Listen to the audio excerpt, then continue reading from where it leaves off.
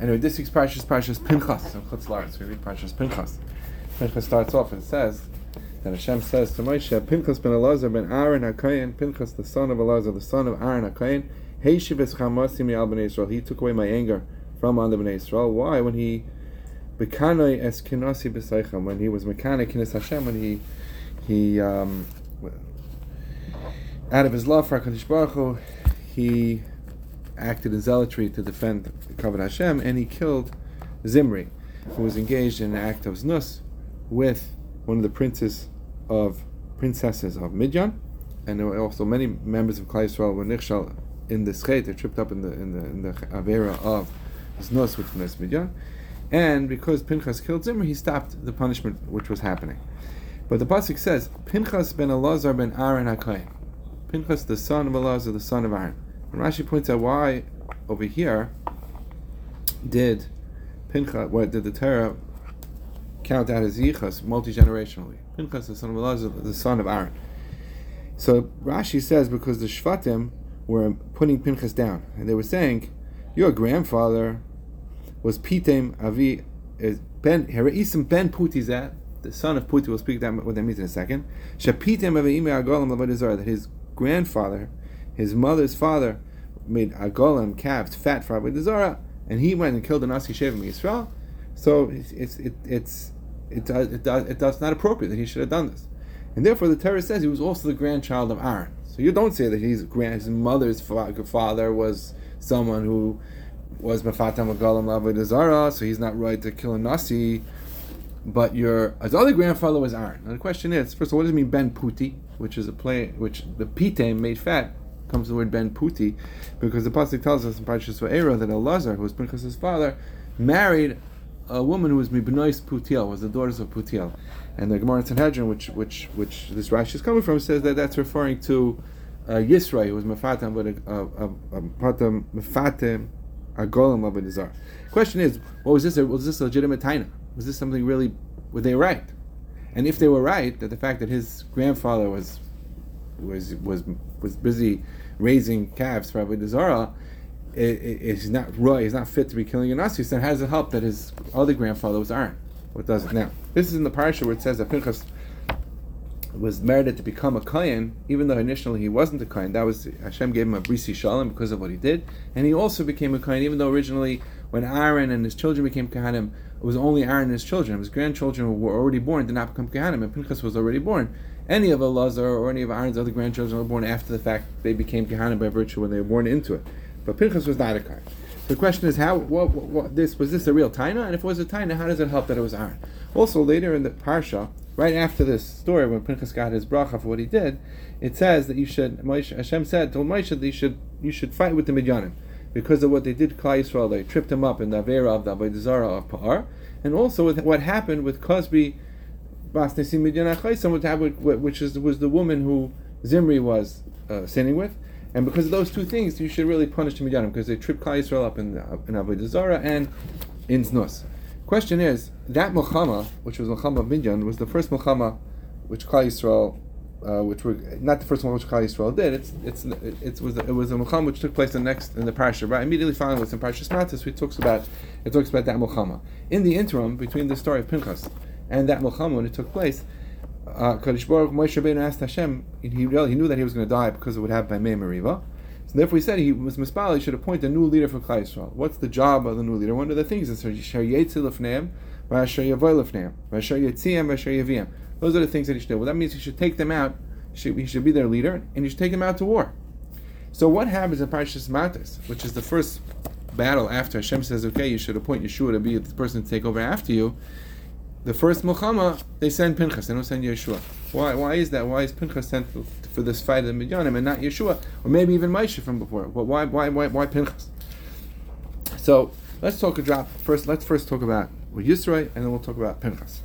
Yisrael, the pasuk says in Mishlei, "Let's taka ufesi yarn," that a let's gets hit and the fesi, the fool, became smart. And the Chazal tell us that means let's taka. That's Amalek. Yisrael saw that Amalek got struck, and Yisrael became smart, and he came to join Klal Yisrael.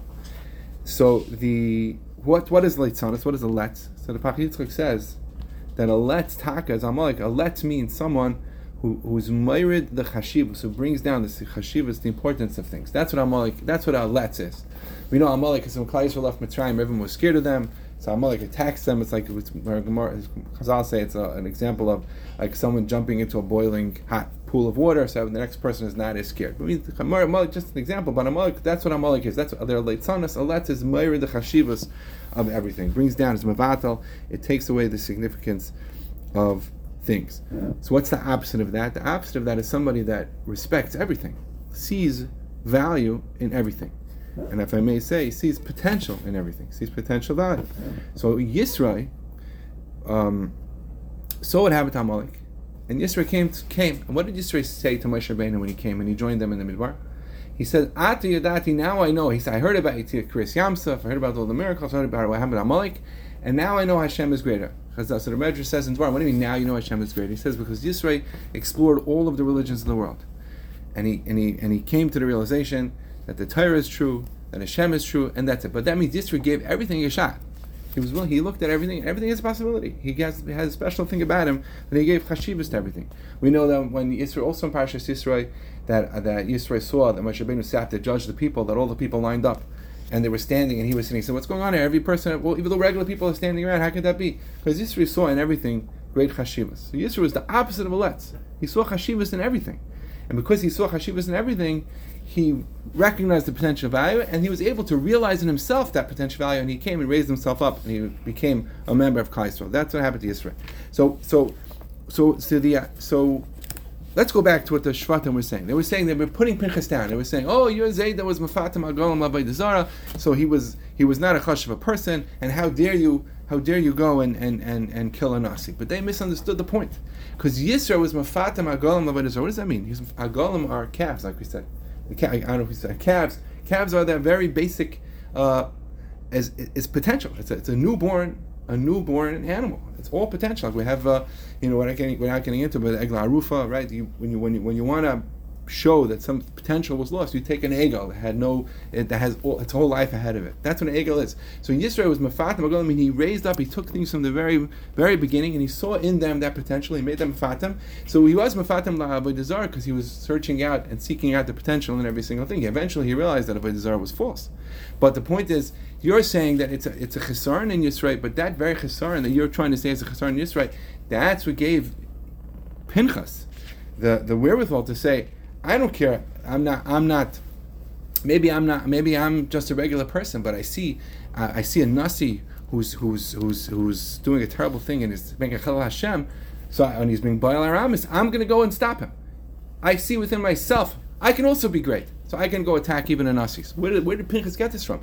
And the Shvatim were embarrassing him and saying you're the grandson of Yisrael who did this thing. But what did the Torah respond? But he's also an Einakol of Aaron. What do you mean he's also an Einakol of Aaron? Because Aaron wasn't a Kohen when he started. Hashem made him into a Kohen. And not only that, when Hashem made Aaron into a Kohen, he didn't make Pinchas into a Kohen. Like we said, Pinchas only became a Kohen later, after this story, as a bracha part of the story. So he's also an Einakol of Aaron. An Einakol of Aaron who himself only became a Kohen. But this he saw, so since Pinchas saw, he was a descendant of Yisrael, who understood that there's potential in everything. He saw in himself great potential. He saw that he's also an Einakol of Aaron, and he raised himself up to become as great as Aaron. Just like Aaron became a Kohen, he also became a Kohen. So it was the value in seeing potential. That was what Pinchas got from Yisrael, which allowed him to do what he had to do. So we asked the question, why was Yisrael Pinchas the one who had to fight with the Midyanim? Why not Moshe? Why not Yeshua? So we said, because what was the reason why they're fighting with Midyanim? Because of the two averos that they made them do. The Torah says here in Parshas Pinchas, it says Al-Dvar Pa'ar. What's Pa'ar? Pa'ar is an avodah zarah. Baal Pa'ar is that you defecate in front of the avodah zarah.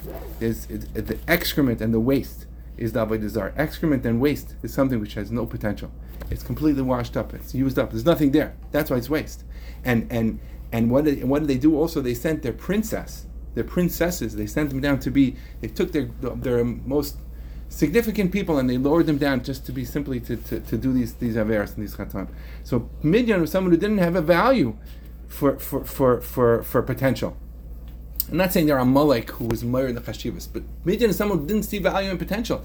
And that's what they worshipped. Their worship had to do with waste, with excrement. So who should fight against Midian? It should be Pinchas. Pinchas, the one who highlights the fact that every person can find within themselves that great potential and raise it up. And he got that from Yisra.